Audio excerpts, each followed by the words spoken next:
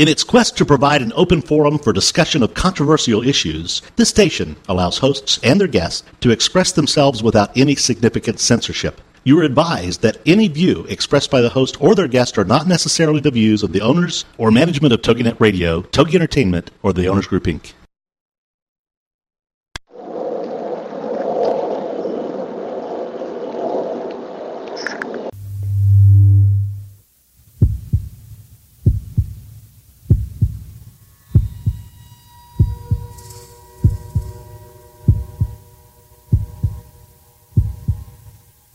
Come with us on a journey into the unknown, the unexplained, and the unbelievable. We will test your senses and challenge your beliefs. A world where science and religion clash. Or do they? You will meet real people and hear real stories, but you will not believe. You will witness strange sights and hear strange sounds, but you will not believe. This is the New England Ghost Project. Welcome to the nightmare. Good evening, everyone, and welcome to another edition of Ghost Chronicles Live.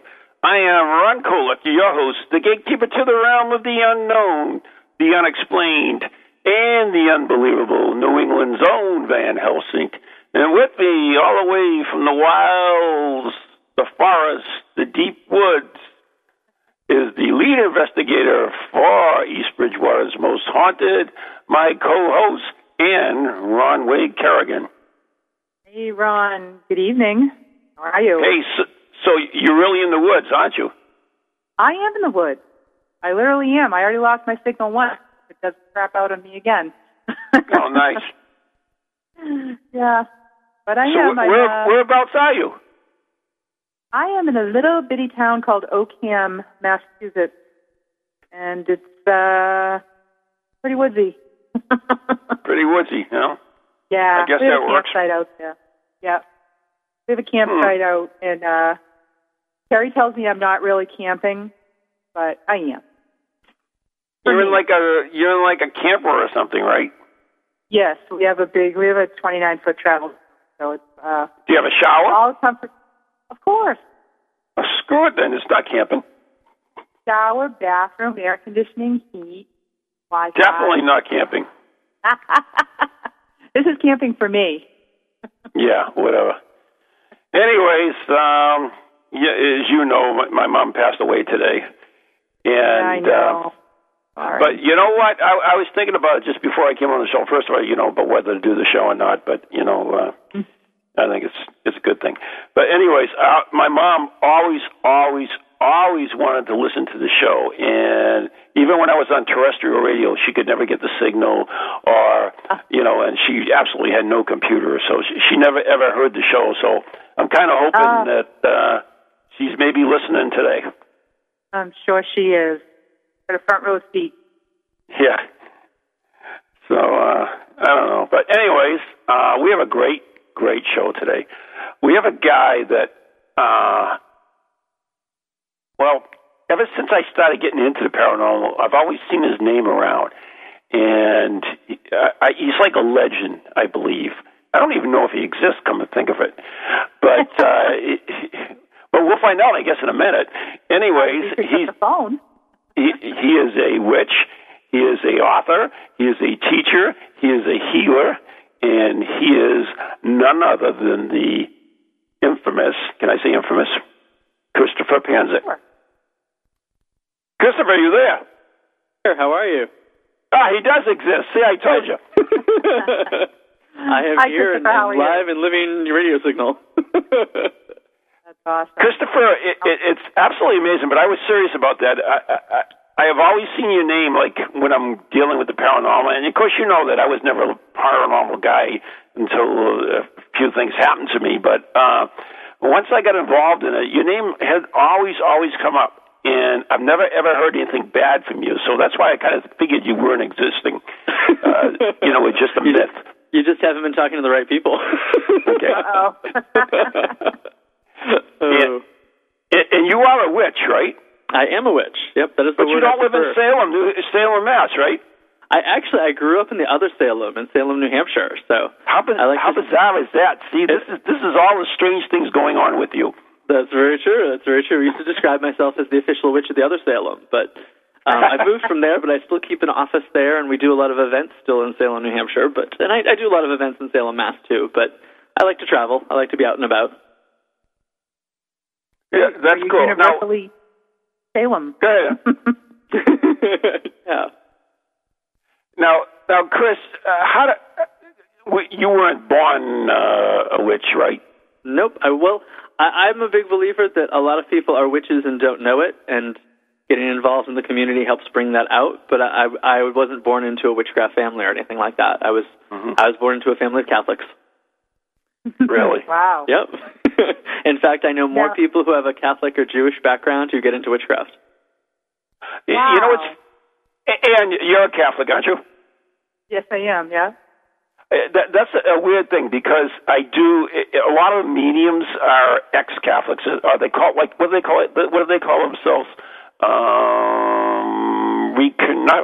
Something or other. My mind doesn't work today. But, they're all ex-Catholics. I find it amazing how many people in the paranormal are ex-Catholics. I think that's interesting. I'm probably the only real Catholic in the paranormal community. That's not true. Actually, I know quite a few people who are involved in working with ghosts and spirits and things that are still Catholic, not ex-Catholic. So. Oh, cool. Yeah. You have renewed my faith in the faith. Is that possible? I think Catholicism and Judaism kind of lends to ritual, so a lot of people who have psychic experiences often come from that background. You're absolutely right, Christopher. Yeah. I think if you do up a good Catholic Mass, I think it's just as magical as a witchcraft ceremony. In fact, there's actually quite a few parallels, but just different religious context. Right. But I think a lot's the same. And it's true. There's so many rituals. I mean, and I think in every religion, there's different. Everybody has their own particular rituals. Right. Even some of the esoteric lore in Catholicism, a lot of Catholics don't know, but it's very mystical. Like the 7 sacraments can relate to the 7 planets, and the 7 virtues and vices relate to that, and the chakras, and there's a lot of magic there. I just got bombarded in the Pararex chat room with recovering Catholics. What was the other one? Reformed Catholics. So there's a list of them, but it's interesting that you are right. There is a huge parallel between the two. Actually, more the two than I think. There's a huge parallel. Not parallel. What's the word I'm looking for? A relationship between the paranormal and Catholicism. Oh God, I can't even talk today. The Catholic religion. I mean, there really is so much. Well, you think about it. If you think about the Holy Ghost, hey, there you go. Absolutely.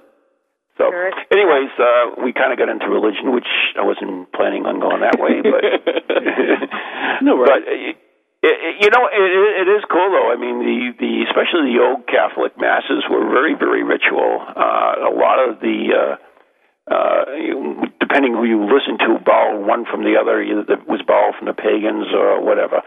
But anyways, incense burning, for instance, that's a thing. The chanting 3 times is another thing that's often used. As you mentioned before, the 7 sacraments and so forth. Music, of course, and it's all cool stuff. Whatever makes you brings out the experience you're looking for, I guess. Yep, absolutely. I think, as long as it's helping you have a relationship with spirit, however you see it, and as long as you're open to that, I think that's the important part. Yeah. Right. Chris, I had a question on the top of that question was the top of my list, is that you attended 12 years of Catholic school, you came from a big Catholic family.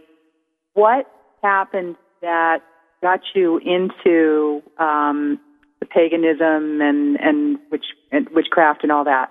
I actually started out as a skeptic, believe it or not. I had an old mentor of mine in art, actually. She was my art teacher for years and years and years and was my first boss, giving me my first kind of real high school job and everything.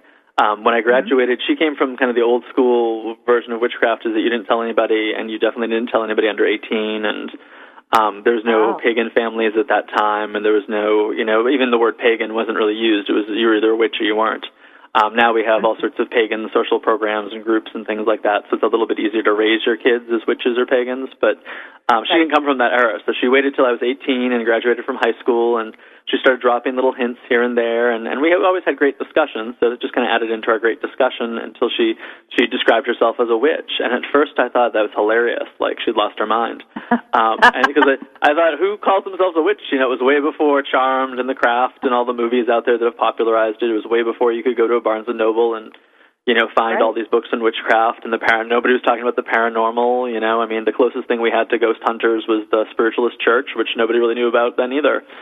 You know, so it wasn't popular. So I thought she was crazy, and I wanted to kind of rescue her. I wanted to, you know, bring her out of the cult, because obviously I thought she joined a cult. Little did I know I'd be one of the cult leaders 20 years later. You know, but I really went into it because the more I really respected her, and I wanted to know, well, why she could believe something silly as that. Oh, that's not a good thing. Oh, no. Ann? We have lost Ann. We've lost Ann? Okay. I'd like to lose that beeping. Hopefully we'll get Ann back. Okay, anyways, there we go. Yeah. Now, you've really, like I said earlier, you're really a respected name in the community. And thank you. As I said, I've always heard nothing bad about you at all. And you write. You're an author as well for Llewellyn, who is a respected New Age book company, I believe. Yep. And so how did you get your point from, you know, like being a Catholic boy, being a skeptic, and all of a sudden becoming, you know, what you are in the community today? I mean, a lot of people want to know that. They say, you know, how do you become, you know, someone in the forefront of the community? So maybe that's a good way to look at it. Yeah, sure. It's honestly, it was divine guidance is the only way I can describe it. It was not what I wanted to do. I didn't have any particular master plan. You know, it was not really even an ambition of mine.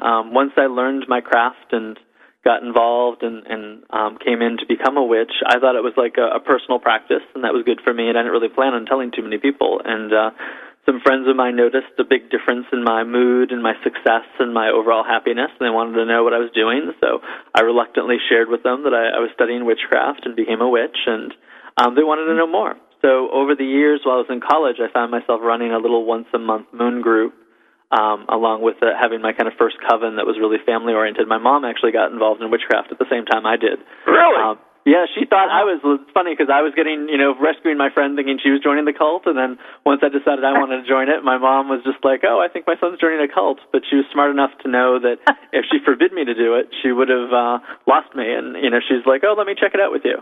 You know, let me take classes, and then she liked it so much. It had all the things for her about Catholicism that she liked, but it had none of the hierarchy or the patriarchy that she didn't like.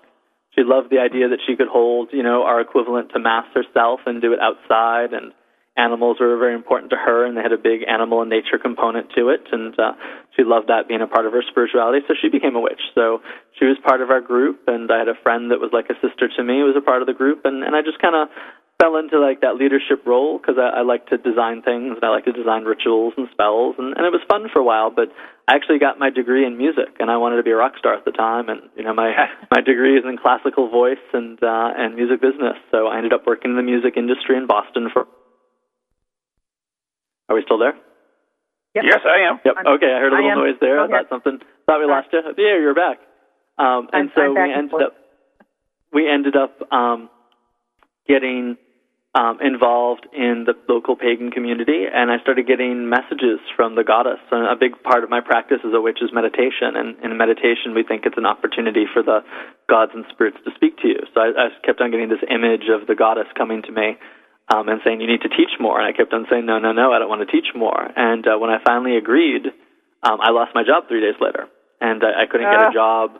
You know, the economy was great at the time, and I had, you know, good office and computer skills. I figured I'd just do that till I figured out what I wanted to do. And, you know, I'd have all these temp jobs lined up for me, and one by one they all kind of went away. And I made a joke that, you know, absolutely true, but it's kind of funny to look back now, thankfully, that nobody was hurt. But my last temp job, I think, was the 8th. The place burned down to the ground the day before I was supposed to be there. And so it's like, all right, well, this is obviously not a place where I need to be. You know, maybe I should should start kind of maybe that was a sign, divine sign. It was a reluctant sign, but I finally got it at that point, and I put up a flyer for meditation classes and then later witchcraft classes, and found myself teaching every week, and the goddess made a promise to me I wouldn't have to worry about money or income as long as I, taught all the time, and I taught all the time, and I think that's because we run in some similar circles and some similar shops and things where we teach, so I ended up teaching 5-6 nights a week witchcraft classes, and I mean, it sounds crazy now to think about it, but that's how I made my living for quite a few years, and I took those experiences and wrote the books, and things kind of just snowballed from there. It's interesting. Now, you mentioned, this is another thing that I've always been interested to. You mentioned that the goddess told you this, and, that's always intrigued me. I mean, God told me to do this, or Satan told me to do this, or a goddess told me. How do you get that message? Well, there's a part in a lot of witchcraft trainings on basically about opening psychic abilities to communication, to spirit travel and spirit contact. So we have a set of techniques, and it's usually done in the context of a ritual. So in that ritual, there's certain protocols that you do for protection and to filter out harmful influences and to invoke the gods in a specific way to feel their presence so you know exactly who you're speaking to and who you're not speaking to. So a lot of my own personal practice deals with what we call casting a magic circle, and it's kind of like our equivalent to the Mass, although you can do it whenever you want to. So generally we tend to do it full moons, new moons, and at what we call the Sabbats, which are the 8 major holidays we practice. And in that, you're calling in the elemental guardians of the 4 directions. That creates like a secure spiritual space, so nothing unwanted can bleed through, and it really kind of, the techniques of getting into that state really kind of center you and ground you so you can kind of weed out your own kind of consciousness and your own fears and doubts and grandiose ideas of who or what you think you should be, and really kind of listen to that deep, quiet voice. And sometimes that deep, quiet voice comes through as a god or goddess. If you're really into psychology, some people say, well, what's the difference between the gods and the spirits and the voices inside your head? There's this great line by a fellow author that I love named Lon Milo Duquette, and he always says, is the question that people ask is, are the gods, spirits, angels, demons, saints all real, or are they in your head? And he says, yes, because you just have no idea how big your head is. It's the head, what's inside you reflects the cosmos, and what's in the cosmos is reflected inside you. So the direction doesn't matter so much as long as the message is helpful and is true. Right. Wow. And I find it really interesting that even in my religion, the Catholic religion, that, how God speaks to individually to different people. I think it is an individual thing. This is my opinion now, that he speaks individually to you, and you go to a Mass. It's just like it's like an audience almost that he knows that you're all there, and he has that message for you individually and as a group. So it's kind of a weird thing, but it's strange. I don't know. The more I think about it, it just boggles my mind. The whole thing about religion, witchcraft, or whatever. I mean, it's such a personal thing, yet it's not. Boy, I don't even know what I'm talking about anymore. Sorry about that. I go off in these community tantrums. But, I mean, do you think it's true that it is an individual thing as well as a group thing?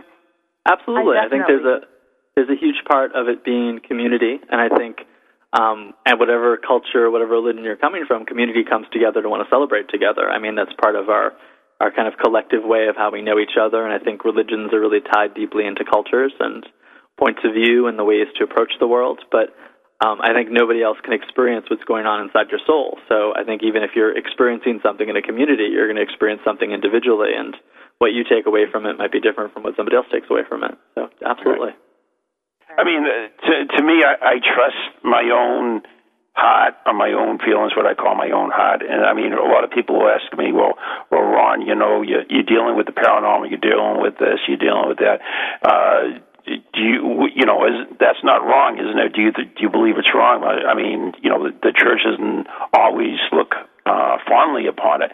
And I says, no, I know what I'm doing is correct because I can feel it in my heart, and I really believe that's how you know things is is if you trust your inner feelings. Absolutely. I think for us, we call it following your true will. When you're following your true will, then things line up and you know that things are right for you. When you're not following your true will, then that's when you feel like you're in the most difficulty, problems, things don't feel right inside you. You know, our bodies don't lie. And I think from a witchcraft perspective, we think of the body as absolutely sacred and as a part of God, as a part of Goddess. And so when we feel something in the body, we have to listen to it. Right. Okay, so let me ask you this about, now, you know that I'm a paranormal investigator. Right. Right, and which is basically, well, I use the term ghost hunter, but it's not very politically correct, but I've never been that way. But how do you feel about it? For instance, your feelings about ghosts and spirits. Well, let me ask you this. Is there a difference to you between a ghost and a spirit? Absolutely. Okay. What we mostly think of from a witchcraft perspective, and particularly from the traditions that I study, because I don't want to sound like I'm speaking for all witches, because, you know, if you ask 10 witches a question, you'll probably get 12 different answers. So so we're very individualistic. So there's no one-size-fits-all. We have no pope that kind of lays down the line of this is what the religion is, but there's, you know, basic practices. Generally, we define ghosts as spirits that have not crossed over the veil or that are somehow earthbound, where we focus on spirits as spirits that are rooted in another dimension, and ideally that other dimension is outside of time and space. So sometimes, not always, but sometimes it can give them a wiser perspective because they can see more than humans can inside a linear perspective of time and space. So we'll usually use ghosts for the term ghosts for spirits that might be haunting or causing difficulties or trouble or even just a presence that seems to be lingering, where we'll use the term spirit for anything that could be from gods and goddesses. Some people consider spirits in the pagan traditions to spirit guides, to angels, to spirits of illness. And we actually believe there's an animating spirit in all living things. So not just that humans have souls, but a tree has a tree spirit, a rock has a rock spirit. And some of our techniques are about communicating or exchanging energy with them. That's pretty deep for me, you know. Yeah. Well, we have a pretty complex cosmology. Rock spirits. I used to have a pet rat. Does that count? Well, if you talk to it, probably. But in reality... Oh, go ahead. Go ahead. Go ahead. We're out here and we camp, and I have a friend who is a witch, and we have this fire stick, and we've had it for I don't even know how many years, probably 10 years. It's just like a really, I don't know, it's just we've always taken it with us for some reason. Mm-hmm. So she was out here at the fire with us one night, and you know, we were telling her the story of the fire stick and how we acquired it, and she, just, held it for a long time and, was just kind of giving it energy, and I just thought that was really cool. That it's just a stick, but yet it has energy, and obviously we hung on to it for some reason. Absolutely. So it's like a part. Again, I guess it's a part of our ritual here. Yeah, from many witches, we have what's called an animist point of view. So we believe everything has an animating spirit, and a lot of what we talk about as magic is just learning to communicate with the spirits of everything. So, if you're sick, you can communicate with the spirits of the body, or you can even communicate with the spirits of the illness, or a lot of times now people call it the energies, and they'll talk about energy, but another way to think of it is consciousness and spirit. So everything has an energy, everything has a spirit to it, and if you know how to work with it, then you can change things. When I first got into the paranormal, and people would say, okay, this box has a spirit attached to it, or this thing has a spirit to it, and I yeah, okay, right. But then I started thinking about my own religion once again, and what is a relic? Isn't a relic just an object that was touched by a saint? Mm-hmm. Absolutely. That has special powers, so it would make the same thing. So I've changed my opinion on that. Another interesting story is, now, you were from Salem, so do you know America's Stonehenge? Yes, I do, actually. Mystery Hill? My parents don't live too far from there, so yeah, I go there at least once a year. Okay. So anyways, there's a story out of there about one of the employees there who used to see a rock in the parking lot turn into a little old lady and then walk across the parking lot.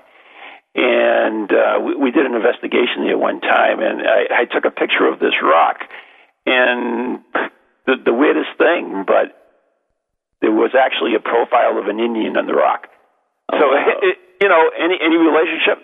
Probably not, but then again, who knows? There's also one other cool story associated with rocks and that place as well. One day, the employee who was there and these two little old ladies came in and put rocks in a counter, and she said, "Can I help you?" She says, "Take these, I don't want them." And she says, "What do you mean?" She says, "We were here yesterday, and I took these, and I brought them home. And then that night, a 9-foot Indian appeared in my living room. So we don't want them. Take them back." Wow. So it's interesting. You talked about rock spirits. Is this that type of energy where we have like almost a shapeshifter type? And then, of course, I guess they would be kind of shapeshifting if they change from a rock to an Indian. Excuse me, I was raised as cowboys and Indians, so I call American as Indians, and I don't mean any disrespect. It's just the way I was raised. Actually, I know quite a few Native Americans who prefer being called Indians, so there you go. Oh. You never know. I think that's a little different. I actually have a different kind of view on that, and this might be a little mind blowing, a little outside of what most people think, but. In some traditions of witchcraft, we actually believe and teach that you don't have just one soul, but every person is a unique combination of at least 3 energies, what we call the 3 souls. And the most Trinity. Basic way, it's a Trinity. And the most basic way you can think of it is the higher self, the middle self, and the lower self.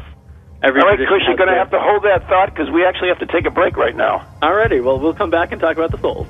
There you go. You are listening to Ghost Chronicles Live on TogiNet, ParaX, Ghost Channel, and beyond. We'll be right back after the following messages.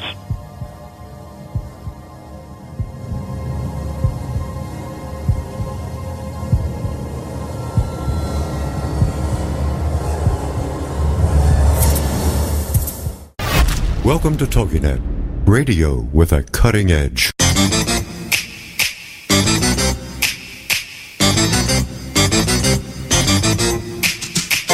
They're creepy and they're kooky, mysterious and spooky. They all talk gobbledygooky, the ParaX family.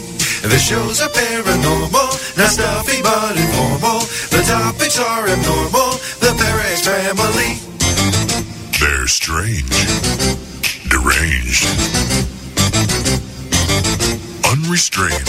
So grab your favorite brew, it's time to rendezvous as we give awards to the ParaX family.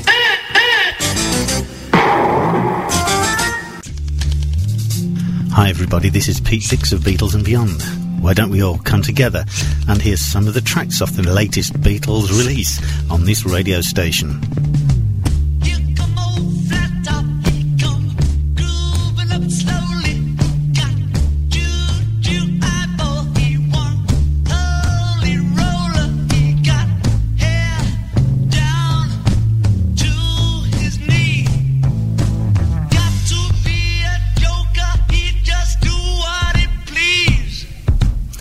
Yes, why don't you look up the schedules on this radio station and join me and Beatles listeners everywhere to hear the latest releases from the Beatles on Beatles and Beyond with Pete Dix.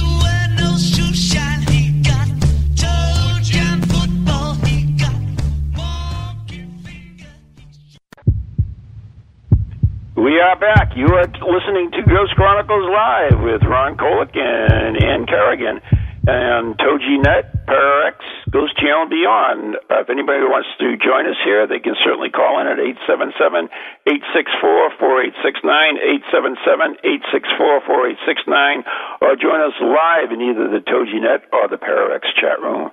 And our very special guest today is witch, teacher, healer, author, Christopher Panczak. Am I saying your name right, by the way? Yep, Panczak. And your website is? It's just ChristopherPanczak.com, and Panczak is P-N-C-Z-A-K. Right. Is that Russian? It's actually Polish. Oh, we're told we don't really have a lot of connection to anybody back in Poland, but through a little Polish pen pal I have online, I'm told it means grain farmer. which... oh, my God. You know, I was just going to say I could ask my mom, but of course my mom passed away. It's like she was the one that told... I am Polish, too, and she told me name means wooden peg. Oh, wow. So there you go. Farmer. So, I'm sorry to hear about your loss. I have mom issues going on at the moment, too, so I empathize. Yeah. Oh. So, anyways, we were talking a little bit before the break about souls and the trinity of souls that we each have. Yeah, and so in many, and it's not just a witchcraft tradition, you find it in a lot of indigenous people, but you have these three souls. And like the equivalent in Catholicism, if you become a saint, you kind of take all your three souls with you, or in witchcraft we call it the mighty dead, and that means you've reached this level of kind of enlightenment or awareness. If you're a Buddhist, it would be like a bodhisattva. But if you don't, then we believe those three souls kind of separate. And then what most people, like in general Catholicism and the general world, think of as your soul as your higher self. And that goes to the upper world, which is the heavens, and for those who believe in reincarnation, we believe it can descend back down again and experience life again. And we believe the lower soul goes into what we call the rivers or the pools of blood, and it comes back through your ancestry, so it can be passed on. And so that's why sometimes, like the old Celts, when we think of the Celts believing in reincarnation, they didn't believe in reincarnation quite the way that we believe in reincarnation. They believed they'd be reincarnated in their tribe along their bloodline. And then we have our middle soul, and we believe the middle soul usually either merges with the land as the body decomposes. We believe that's actually what's most likely to be a ghost that gets left behind, that it's not really the full conscious soul, but it's kind of like the echo, the etheric body, the astral body, which relates to the middle soul. And we also believe that sometimes if you're in harmony with nature, that part of you can merge with the tree, can merge with the land, can merge with the rock.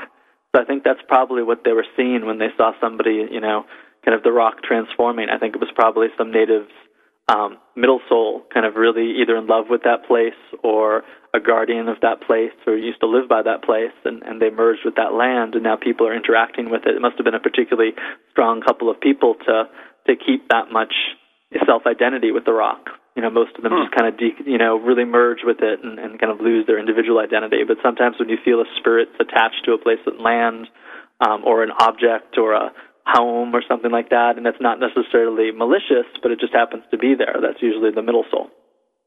Okay. We actually have a question from the Pararex chat room from Ceiling Cat. And I really don't know. Okay, he talks about community. Does he has a pagan contribute to his local community as a whole, or do they accept help from pagans? I guess they're talking about pagans and witches being different. Well, I think pagan community, both we have communities in most major areas of the United States and tend to, take care of ourselves and take care of our own, but we also interact with, other communities that are out there. I know our particular group is called the Temple of Witchcraft, and we have a food drive for every Sabbath, and we donate it to the local soup kitchen in the Manchester, New Hampshire area. That's non-denominational, but, it's part of our greater New Hampshire community. It's not necessarily religious-based. Oh, okay. So hopefully that answers her question. Yeah, and a lot of pagans are involved in things like environmentalism and a lot of really trying to back up their own spiritual views with politics and economics and such. Like our own temple has 12 areas of ministry, and each of the 12 areas of ministry has a way that they reach out to the greater community and then a way that they focus on the pagan and witchcraft communities. So we do a little bit of both. Okay. Ann, you still there? I'm still here. Listening with bated breath, is that what it is? Yeah, I know. I was just fascinated with all of this. Sorry. What's interesting, Christopher? Now you have written a series of books, right? Which the Witch's Temple, is that what it is? I'm doing off the top of my. The Temple of Witchcraft is close. Yep. Oh, so close. Are these like how-to books? They absolutely are. In fact, almost all of my books are how-to books on whatever the topic is, but the Temple of Witchcraft in particular is the textbooks I train my students with, and it's the name Temple of Witchcraft is actually the organization and tradition that I've started. So if you're curious about us online, it's just templeofwitchcraft.org. And basically the Inner Temple of Witchcraft is the first degree book, and we have a system of 5 degrees based on the 5 elements. And that's the books that have developed because I've been teaching the classes for the last 12 years or so. And there's CDs that you can get that go along with it that guide you through the meditations and the rituals. And they're pretty comprehensive on each of the different mysteries they involve. Now, good. If I decided, I just wanted, I woke up tomorrow morning and I said, I want to become a witch. Mm-hmm. I can actually go out. I thought you were one, Ann. Sorry. Thank you. Love you too We see much. that as a compliment. All right, I will. It's only if it starts with a B that we can't consider it a compliment. So. That's right. There you go. Yeah.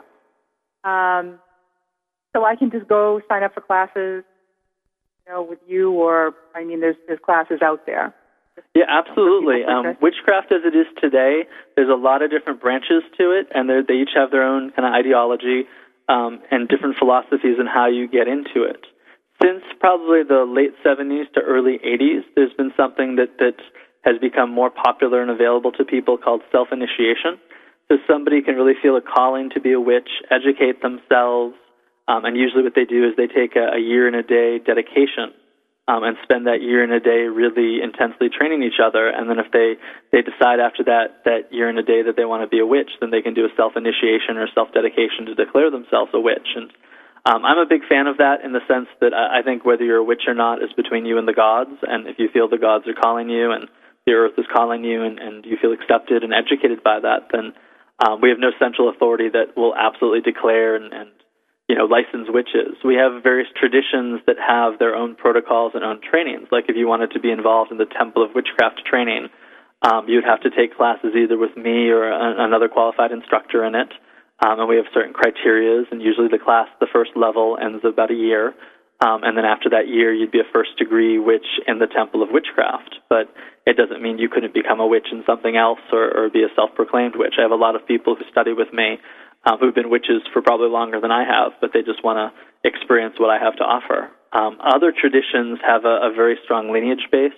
So if you wanted to be what's called a Gardnerian witch, is a very strong initiatory level. So you'd have to find another Gardnerian witch, and they'd have to agree to teach you. And there's no actual set structure. Usually it's a year and a day, but whenever they decide that you're ready, they'll initiate you. But until they initiate you, you're not technically a Gardnerian witch. So it takes one to make one in that case.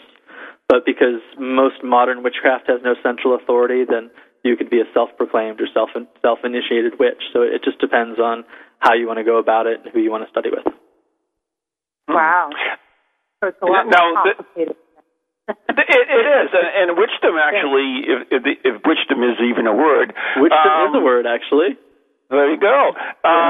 For instance, there's certain Wiccan consider themselves witches, but people like Christian Day, who is not Wiccan, considers himself a pure witch versus a Wiccan witch. Does that make sense? That does make sense. That's not everybody would phrase it quite that way. There's only I would. And even as it evolves, there's a lot of change of terminology that can make it confusing. So what people used to say 10 years ago isn't even what they say now. And if we look back 5 years from now, there'll probably be different terminology. But generally, and even if you're in America and you're in England, they use different terminology too. But generally, Wicca today in America often refers to the religious practices and often refers to kind of eclectic and self-initiated practices. And the ones that we talk about of having to find somebody in that line, like Gardnerian witchcraft, is technically considered to be British traditional Wicca. So British traditional Wicca is kind of like the Catholicism of witchcraft. It's the most hierarchical, and it's the most structured and organized. And just like you can't really declare yourself a Catholic without joining a Catholic church, you can't really declare yourself a Gardnerian without joining a Gardnerian coven. But, anybody who believes in Christ could technically be a Christian. Anybody who feels they're called to be a witch could technically be a witch. And in the witchcraft traditions, there's also something called traditional craft or British traditional witchcraft, which is different from Wicca. And they actually believe that they have an older pedigree and their traditions are drawn from things that are very different from the Gardnerian Wiccans. A lot of the Gardnerian Wiccans is very ceremonial, and a lot of the people in the traditional craft movement believe they're much more folk-oriented. But usually to be involved in that, you have to have a teacher that was involved in that. So I like to describe myself as a modern witch because I'll use whatever works. So if it's something old, I'll use it. If it's something new, I'll use it. Although I could be considered an eclectic witch, and I don't shy away from that, and that means basically just kind of taking from a lot of different places. I think of myself much more as a syncretic witch. I like to take from all these different places and synthesize it into a whole that works. Which I think is really the challenge we're having right now, is that there's so many practices that are witchcraft right now, but they're from so many different parts of the world. I think American witches have to figure out what American witchcraft is, and I think a lot of our stuff we're looking to other cultures, and I think that's great because, America has such a melting pot of so many cultures, but I think sometimes we forget our modern American culture and what we're living in. We're living in a time where you can have, knowledge and experiences with the Greek gods and the Roman gods and the Egyptian goddesses and the Chinese gods and Native American practices and some, Christian mysticism and some Jewish mysticism and all that's kind of come into witchcraft. And I think we need to embrace that, but then figure out how to make it work as a whole. Right. It's really interesting because I kind of embrace that in my paranormal investigating. I always call myself Van Helsing because Van Helsing was a man of science from Bram Stoker's Dracula, right. But he was also versed in the arts and the crafts. So that's kind of the way that I look at paranormal investigating. Okay, I've got my science. I have my degree in environmental science. I've got that good, strong science, and I love the gadgets and all that. But yet, I don't poo-poo like the dowsing or psychics or mediums or anything really that can contribute to the success of an investigation. So it's kind of what you've done in your own beliefs as well, right? Absolutely. And I think in many ways magic was just a technology before we had technology. I think rituals and ritual magic was a way of inducing trances and getting in touch with different parts of information and consciousness. And if you look all across the world, there's a lot of similarities between all these different rituals. It's almost like our bodies are hardwired to have a certain type of experience. If you drum at a certain rate, if you take a certain herbal substance, if you dance in a certain way. I think cultures have known this all around the world. I think that's why there's so many factors that are common to all religions. And I think if you use it in a mystical way or a magical way, you start to have otherworldly experiences. And, now we've got technology that we can measure things in terms of, circuits and electromagnetic energy and all that. But I think, people were measuring that with copper dowsing rods and hazel wands before it and still having good success. Right. But, okay, so now if someone were to buy some of your books, what could they get out of it? Well, particularly the Inner Temple book, which is our first degree training, is a great overview for all things magical and metaphysical. I have a lot of people who take the class or get the book who might not go on to witchcraft, but it gives them a really good grounding in psychic self-defense and protection, psychic development, meditation, energy work, healing, and really being able to kind of find that inner sacred space. That's what the Inner Temple is really kind of finding that inner soul shrine and taking solace and healing there. But you learn a whole battery of tests and exercises and experiences to really get yourself very versed. So if people decide to go on to do other healing work or mediumship or ceremonial magic or alchemy or whatever they may go into, you'll have a really good kind of grounding on metaphysical principles, magical principles, and how to apply them. A lot of my other books deal with more operative magic. So some of them are based on healing, some of them are based on a specific type of magic. Like I have a book called The Witch's Coin that's all sorts of exercises and rituals and spells for prosperity, which is important at this time. A lot of people are feeling the pinch with the economy, and it gets not into just the spells, but your attitudes around money. I have a book that's exclusively about psychic self-defense, so anybody who does ghost investigations, they might find that helpful because it's about building your psychic shields and not letting unwanted entities or energies kind of cross that barrier and keeping your spirit protected. So those are just some of the books. I've got a lot of other things that I've got a kind of a primer on just general mysticism called the Mystic Foundation, and probably one of my favorite books is called Ascension Magic, and it tries to build a bridge between the New Age practices that are definitely not witchcraft and try to link them with witchcraft and magic and show the similarities and highlight the differences and kind of create something that can work for both. So I try to educate. A lot of the New Age communities are coming from a Christian background, and they're okay with angels and they're okay with fairies, but when they hear witchcraft, sometimes they get their hackles raised and think that's something bad because of the way they've been raised. And likewise, a lot of witches will look at people who work with angels and fairies and think, oh, they're very fluffy and they don't know what they're talking about. But there's a lot of truth on both sides. So what I want to do is kind of bring those communities together. Good job. One of the things that always intrigued me was, now I don't know how you stand on this or what do you even believe about it, is what I call anti-magic or magic that you use against a person's will, and even curses very somewhat. I mean, what are your thoughts about that? Well, I believe that's all very real. A lot of people like to think that it's not real and, will try to wish it away, and I don't think that's an effective view of the world. I think magic is magic, and I think it's all dependent upon the intention of it, so I don't even differentiate it. A lot of people describe it as white magic and black magic, and most witches don't even describe that, because in the technical definitions of it, white magic isn't just good magic. White magic is any type of magic that is for your enlightenment. So if you wanted to do healing, a lot of people would say, well, you're healing somebody, isn't that white magic? But you don't know if you're healing that person against their will. Is that illness trying to teach them something? Is there a higher purpose to it? So technically, in that definition, healing would be considered to be gray magic.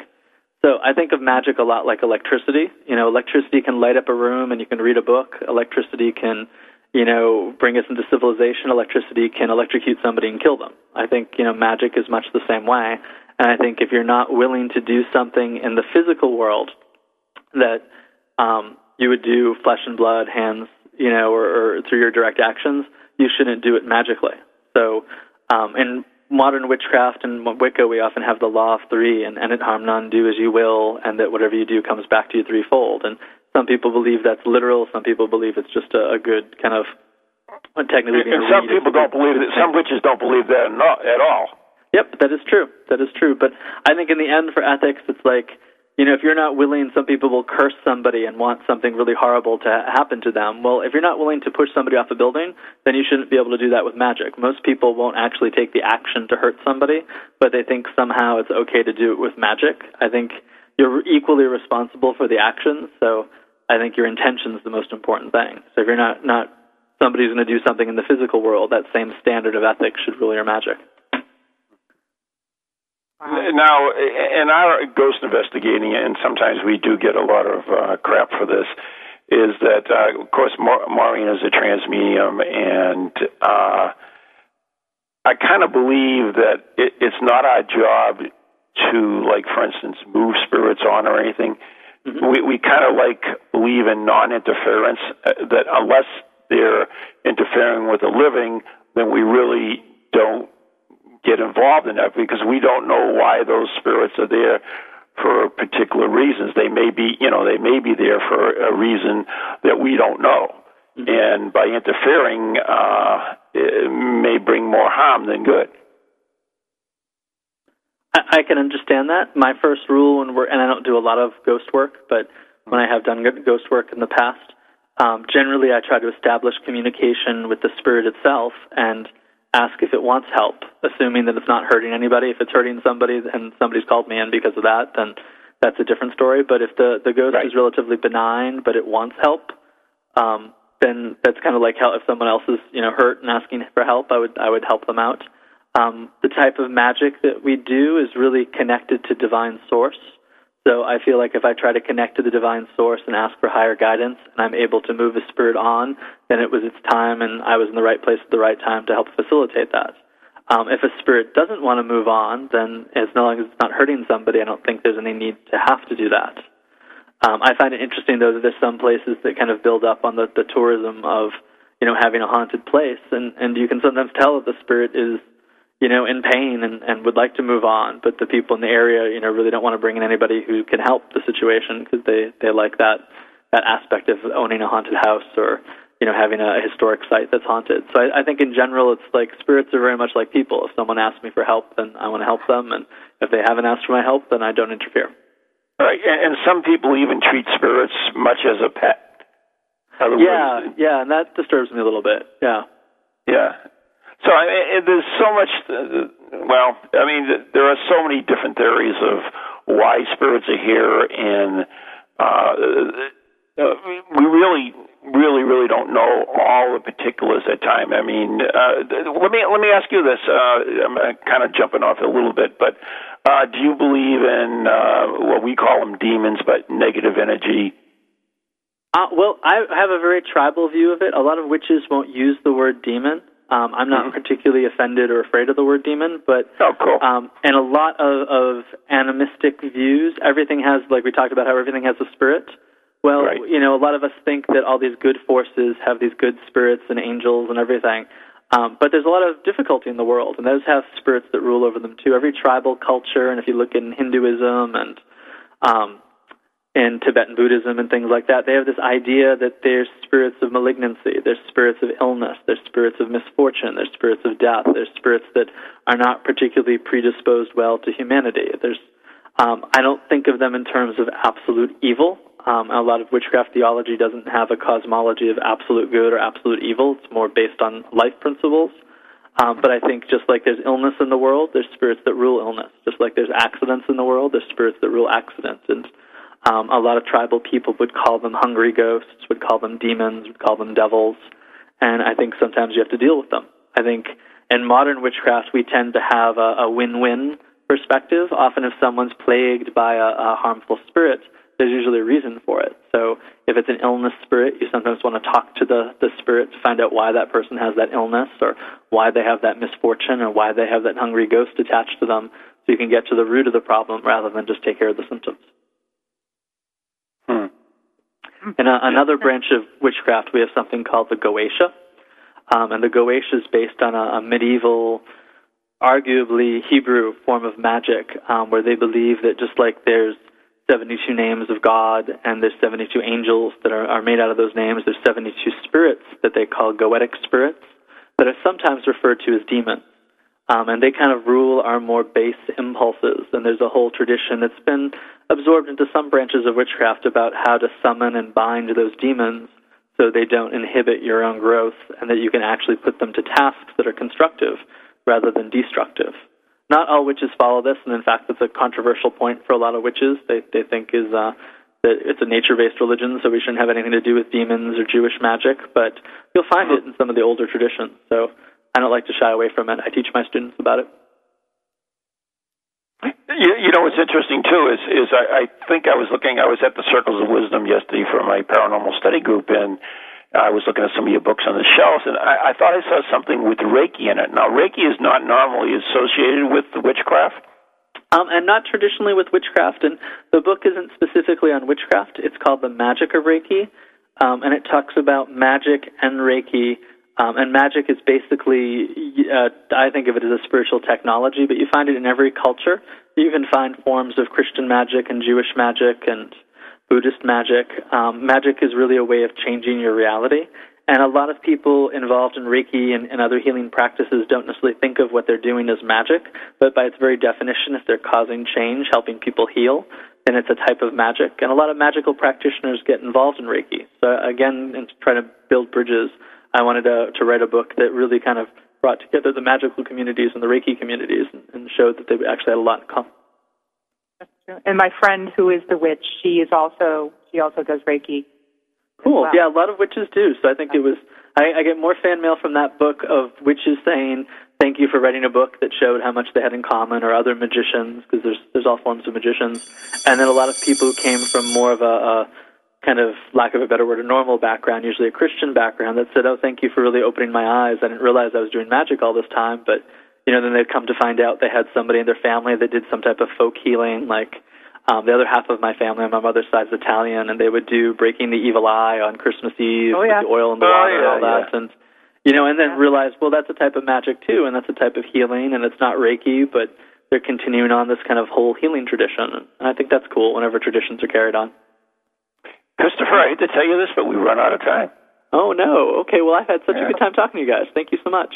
I think you're awesome. I really appreciate you coming on the show. And if people want to get in touch with you, how can they do this? The best ways to find me are through my website, just ChristopherPenczak.com, or the templeofwitchcraft.org, and I have a Facebook account, which I usually answer, or try to. So those are all good ways, and I Twitter and do MySpace and LiveJournal and all that. But my website's probably the easiest way to get a direct message to me. Well, Christopher, thank you so much for being on the show. I'd love to have you on again, and actually, I'd love to meet you someday. That would be great. I don't think we're too far from each other, so maybe we'll meet up at Circles of Wisdom sometime. There you go. I'd love that too. That would be great. Well, thank you guys so much. You have a wonderful night. And good luck with your mom. I'll be praying for her. Thank you. Thank you so much. Blessed be. Yep. Bye. Peace and light. Well, that was pretty cool. That was really interesting. I think I'm going to have to go out and buy a couple of his books, I think. The books are really, really cool. I know we're running out. A couple of announcements I want to make is Monday at the Wyndham Restaurant in Wyndham. We have Elizabeth Foley with Dining with, I was going to say Dining with the Dead, but it's really Dining with the Angels. Elizabeth Foley is an angelologist. And in fact, I learned my Reiki practitioner under her. And I'm really excited. She's going to be talking about angels and also doing some readings here, so that'll be kind of cool. And that's at Dining with the Dead. And also a week from Saturday will be the Ghost Cruise, which is a 3-hour tour with Jeremy D'Entremont from the Friends of Portsmouth Lighthouse and myself, and we're going to have Jim Stone here with some EVPs on board. And this is a 3-hour tour. We're going to go by several haunted locations and talk about some of the things that happened at these locations, and also bring up some stories and some things. So I'm really excited about it. So, Ann, anything special with you? Nope, I'm just going to continue to camp and enjoy my vacation. All right, so I guess until next week, it's time to say good night and God bless all. Good night, everybody.